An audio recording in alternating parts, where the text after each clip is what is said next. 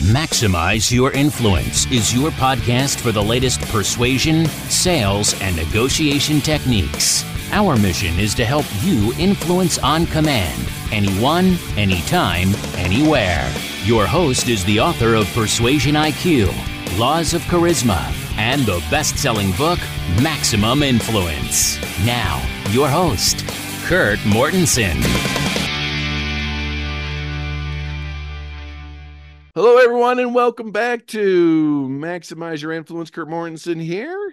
Glad to have you here to learn the skills we should have learned in school, the persuasion, motivation, influence, and today, negotiation. And we have a special guest, so get out your notes. Today we have Dr. John Lowry, who is a recognized authority on negotiation through his experience as a lawyer, business consultant, entrepreneur, negotiation coach, and university administrator. His results-focused systematic approach to negotiation has been successfully implemented by thousands of professionals across the United States. Dr. Lowry teaches negotiation at top-ranked Strauss Institute for Dispute Resolution at Pepperdine University School of Law and Vanderbilt University's Masters in Management and Healthcare program. John, welcome to the podcast. Kurt, I'm thrilled to be here. This is going to be fun. Thanks for having me. Oh, good to have you. I mean, negotiation's such a hot topic right now. The persuasion, the influence is important, but then sometimes when you have two persuaders in the same room, we need to negotiate, obviously. But Let's start off with the question of the day. Tell us your favorite joke or embarrassing moment. Well, I'll tell you a story that was an embarrassing moment, but kind of fun. I took my son when he was about 10 years old to an event with legendary race car driver Darrell Waltrip. If you know Darrell Waltrip, Fox News commentator, and it was the opening of a bank. And so we got this picture made with Darrell Waltrip. And as we were getting the picture made, there were all sorts of phones that were being transferred as it relates to people taking pictures. And so I got my phone back. But somehow I got another phone back. And I went home and that evening, and I was putting my kids to bed, and it was about 8 o'clock at night. I'm literally in like just shorts and a t-shirt. All of us are kind of getting ready for bed with young kids. And I'm reading my daughter a story, and my wife comes in her room and says, "John, you've got to come now." And I said, "What's wrong?" And she said, "Well," she goes, "Darrell Waltrip is in our house." And I said, "What? Like Darrell Waltrip, like the guy I just saw?" And she goes, "Yeah, like he's here." And she's like, "You got to come talk to him." I said, "All right, well." So I ran out, and sure enough, there is Darrell Waltrip standing in my entryway by my front door. And I said, "DW, what's up?" And he said, "I think you have my phone." And I was like, "Your phone? How would I have your phone?" And so we're looking all through my house with Darrell Waltrip, the CEO of the bank that had the event. And then there's like 3 or 4 guys outside that I don't know. And we are desperately trying to find this phone. And I have no idea where it is. And so we look. Finally, after about 15 minutes of awkward conversation and frustration of not being able to find his phone, I went out to my car, and in my suit coat pocket, there was an extra phone, which happened to be Darrell Waltrip's phone. So he had tracked it to my house. We knew that it was in my house. We just didn't know where. We joke about this every time we're together. I asked him, I said, "What were the 3 or 4 guys for outside?" And he said, "Well, we didn't know exactly where we were going to retrieve my phone." And so it was a funny, embarrassing moment that has come and passed, but got to be careful of bringing home a celebrity's phone because they might end up in your house looking for it. Especially have the muscle outside thinking, "All right, you don't know you have our phone." It was an accident. Yeah, exactly. So that's my embarrassing story. Love it. That's a fun story. John, I love what you said, that the truth is your relationships, your accomplishments, your income, and I agree with this 100%, all depend on how well you negotiate. Yeah. And you also mentioned that less than 10% of professionals have received any formal training on negotiation skills. What's going on? Why aren't people learning these skills? Yeah, that's interesting. So I define negotiation as a strategic communication process to get a deal or to solve a problem. And in my training that I do across the world with professionals, I will ask them, what percentage of your professional time do you spend engaged in that process? And hands will go up and people will say 60%, 80%, 100%. But it's always somewhere between 70 and 90% of professionals, especially managers or any sort of business owners or salespeople. They're spending well over half their time engaged in the negotiation process. And if you think about every email, every phone call, every meeting, like it's a strategic communication process to get a deal or to solve a problem. And then I ask them that question of how many of you have, ever taken a course or ever gone to a continuing education program around negotiation. And usually it's about less than 10% of them that have ever really learned how to do the process that will cause them to be successful or not in their career. And so most of us have just learned it kind of on the job. Most of us have learned it through trial and error. And then I love asking the question I say, who gets to pay for the errors? And they're like, well, my company does. I was like, well, that's a costly way to learn in terms of giving value away and all of that kind of stuff. And so what I think has happened is because it's so prevalent and because it isn't seen as kind of a specialized skill, even the academics have missed the recognition that it is something that people need training on and an understanding of how to do. As a result of that, you have a lot of people out there that find their way, but it often takes time and it often requires them to lose a lot before they can learn how to win. Yeah, that is so true. And in fact, I had a room full of professional negotiators. I mean, estimate how much money have you lost with the bad negotiation, not having the right skills, and it was always in the millions of dollars. And it's interesting you point out that who's paying for this. Obviously, entrepreneurs, you're paying it for yourself. Corporate, the company's paying for it. Really, you didn't teach me this basic fundamental skill? I mean, really? Come It's on. ironic, isn't Like it? you mentioned, 50 to 80 and 100% of the day, and it's a side note in most college courses. And so I'm with you on that 100%.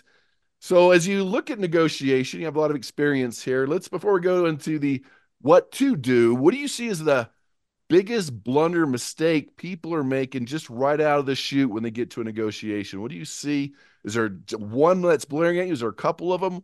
Let's start with the mistakes. The mistakes, yeah. I mean, I think overall, if you're looking at kind of big picture, the biggest mistake that people make is they don't spend enough time up front planning for the process.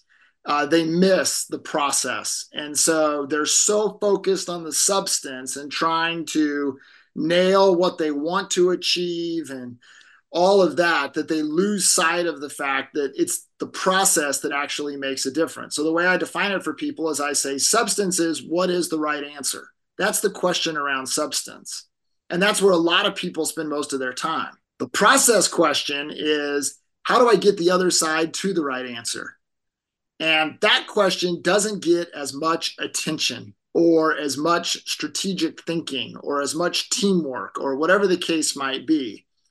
And yet the irony of it is, if you're not very good at getting other people to the right answer, then whatever that answer is will not become the right answer. You'll have to change the substance or make concessions on the substance if you don't have a process that can deliver it. Now, the most acute moment where I see people make mistakes is in the opening offer. And what happens is the opening offer is a challenging moment in a negotiation because it is the most influential move in the entire process. And so you want to get it right. And so many people, they go in with a let's see what happens approach, or let's just start here and go from there based upon what the other side, they go in with some approach like that to where they haven't really thought it through. And then literally after the first round, they can find themselves playing from behind and in some cases can't catch up. And so what happens is this opening offer moment, the reason it's so difficult is because of the psychology around it and what happens inside each one of us as a negotiator. Because we have to strike this balance by saying, well, we want to be ambitious. We want to position ourselves to get the best deal that we can. We want to ask for as much as we can, but then we get nervous about, well, what are they going to think about that? Well, if I'm too far, I may lose the deal, or they may just go with a competitor, or I may not, get the next call, or we may get eliminated. And so people actually start making concessions long before they ever actually get to the negotiation table. And it's in those concessions that some people go too far with it, to where by the time they get to the opening offer, they've already made so many concessions that they have no chance of getting a good deal because they didn't start out ambitious enough. And the way to deal with it is to develop your skill set to where you know how to back off of an offer that's too ambitious. And because you have the skills and the confidence to be able to handle that moment, you're more likely to be ambitious with the opening number. And there's a lot of research that suggests that being more ambitious with the opening number will help you deliver a better outcome. I love what you said. Let's just see what happens. They're not prepared. They're not ready to roll. And we know that you're going to pay with either your time up front preparing or your lost money in the back end. So let's talk about when you're presenting that opening first offer. How do you skillfully do that?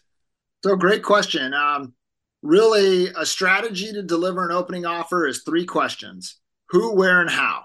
That's all you got to do, is you got to answer those 3 questions. Who is all about, do you want to put the first number on the table, or do you want to let the other side put the first number on the table? If you decide that you want to put the first number on the table, what you will get for that is influence. If you let the other side put the first number on the table, what you will get with that is information. And so all you got to do to answer that first question of who is decide what's more important to you, the influence or the information.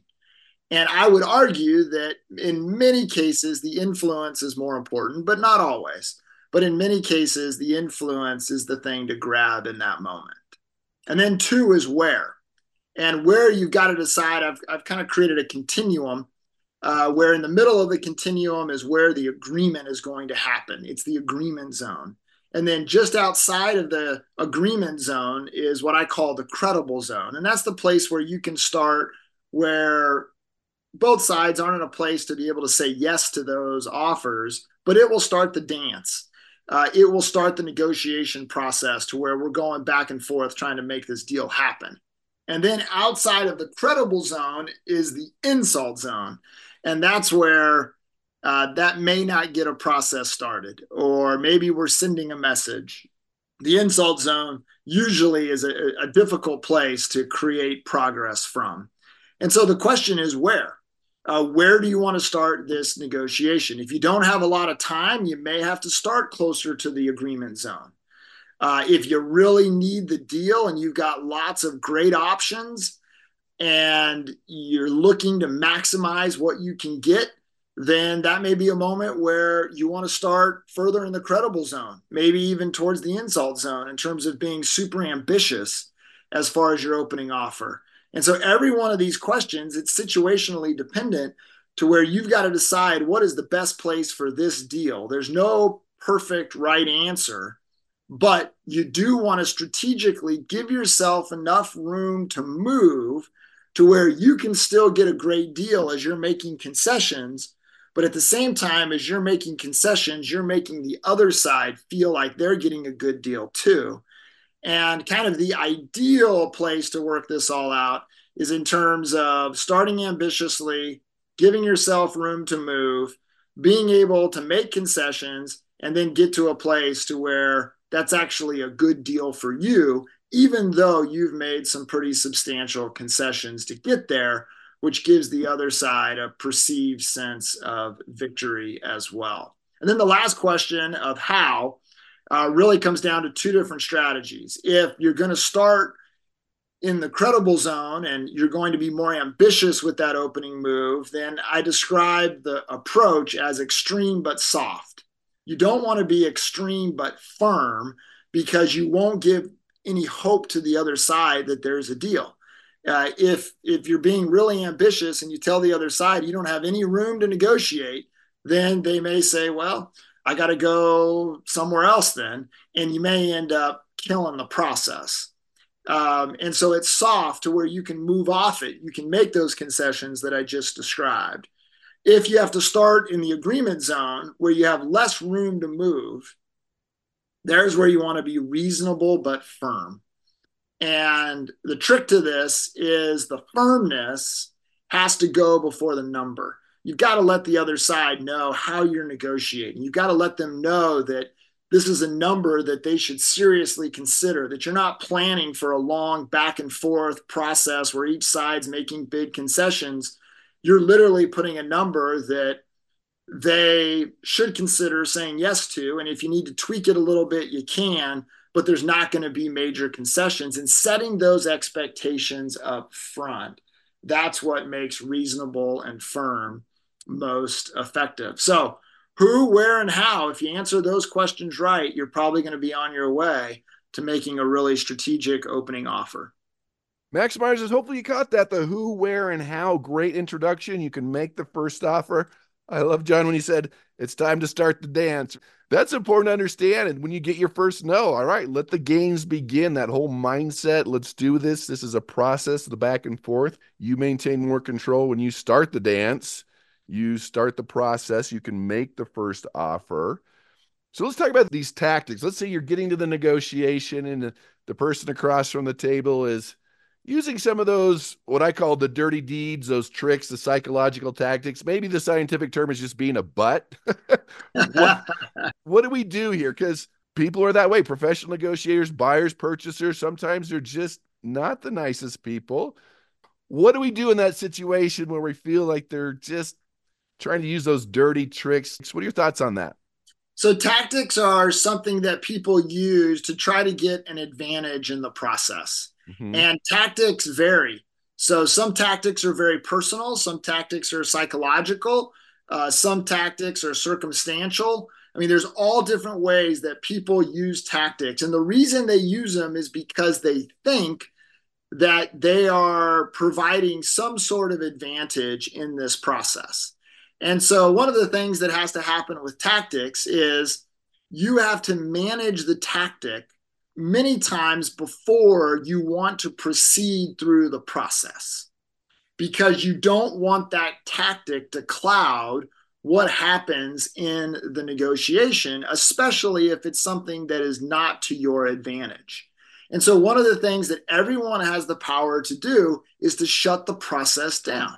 By doing so, not only do you take great control, but that then gives you the space to go deal with the tactic. Now, to deal with the tactic, it's another very easy kind of three-step approach. The first step of that would be to identify the tactic. I think the biggest challenge people have with tactics is they actually don't even know that they're being employed.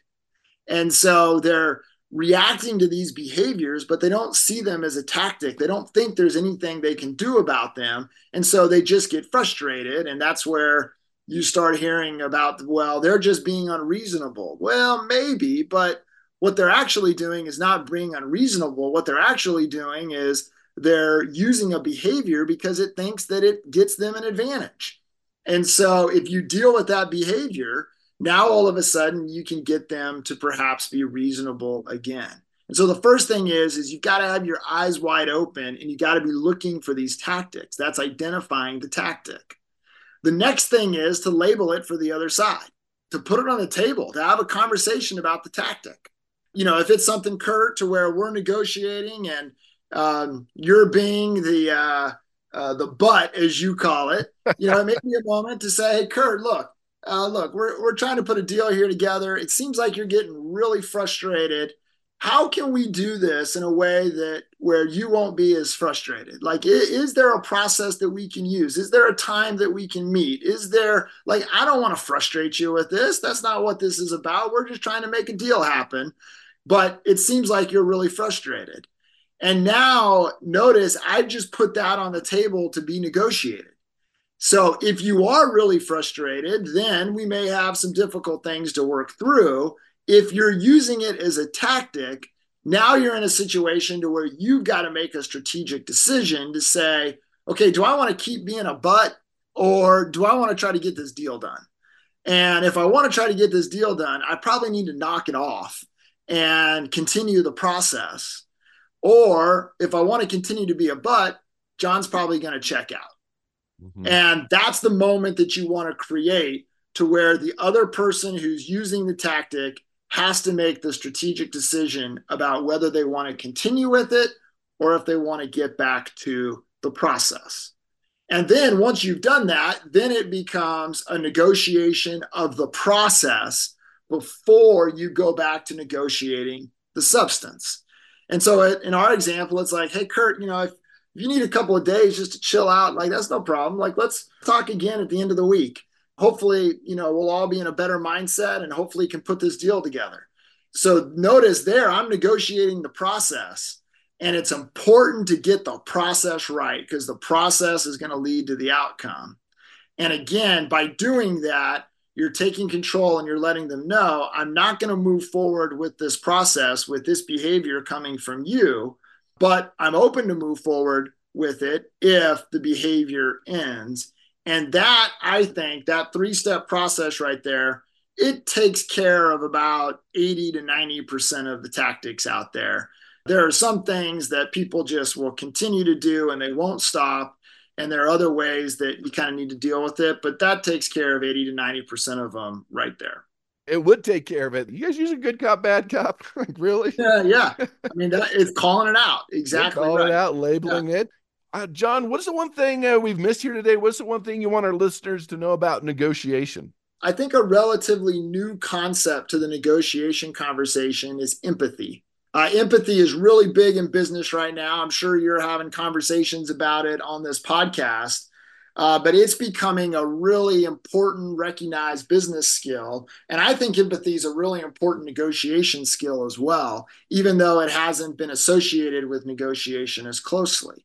And the reason that empathy is important is because empathy is a vehicle that we can use to identify, learn, understand, and then connect with what really drives people. And what's so amazing about business is even though we might be talking about money, even though we might be exchanging widgets and value and all this kind of stuff, the reality is that about 70% of business decisions are made based on emotion. It's not reason, it's not logic, it's not financial analysis, it's not Excel spreadsheets, it's not any of that. It is pure emotion. And that's why influence is so powerful in terms of what you spend your time talking about. Influence deals with the subconscious, and influence hits parts of people that they may not even know are driving them in decision making. And what I've observed is that the most sophisticated negotiators, instead of saying, well, this is just business, and positioning these very personal things for people like their ego and their fears and their relationships and those types, their values, instead of saying that's irrelevant, what I find is that the most effective negotiators are actually playing into those things. And they're finding creative ways to honor those things in people so that they can get them to more quickly say yes in terms of the substance. And so the way to do it is really easy. It's just asking questions. So instead of coming in seeking to persuade, it's actually coming into the negotiation seeking to understand. And then through that understanding, finding your moments where perhaps you want to influence, perhaps you want to persuade, perhaps you want to problem solve, or perhaps you even want to brainstorm with the other side in terms of how to solve for their problem in a way that also solves for yours. And the business leaders that I see that are the most impactful are the people that understand that about their customers. They know that it's not about their external needs, it's about their internal needs. And the folks that understand that and play into that, they can do really, really well using the negotiation process, but then also really, really well out there in the business world. So, John, where can our listeners find out more about you and what you do? Sure. Well, I've got a website, lowrygroup.net, Lowry group.net. And then my new book, which was released late last year, Negotiation Made Simple. You can find it in Barnes & Noble stores, Amazon, wherever it is that you buy books, it will be there. And Negotiation Made Simple, going back to that idea of saying not many people have had a formal course on negotiation. By reading this book and spending about 3 hours, I think that a lot of folks can get caught up in terms of having a baseline understanding of how this process works, knowing the strategic decisions that need to be made to manage it well, and then being in a position to generate a lot more success going forward as a result of being a master negotiator. Thanks, John. That was some powerful information on negotiation. We all negotiate every day. Remember, you can find Maximize Your Influence on iTunes, Spotify, Google Podcasts, iHeart, and YouTube under Maximize Your Influence. Tell your family and friends about the podcast. Go to MaximizeYourInfluence.com for this episode, the links, and to take your free Persuasion IQ assessment. Learn it, do it, become a better negotiator, influencer, become more charismatic, and go out and persuade with power.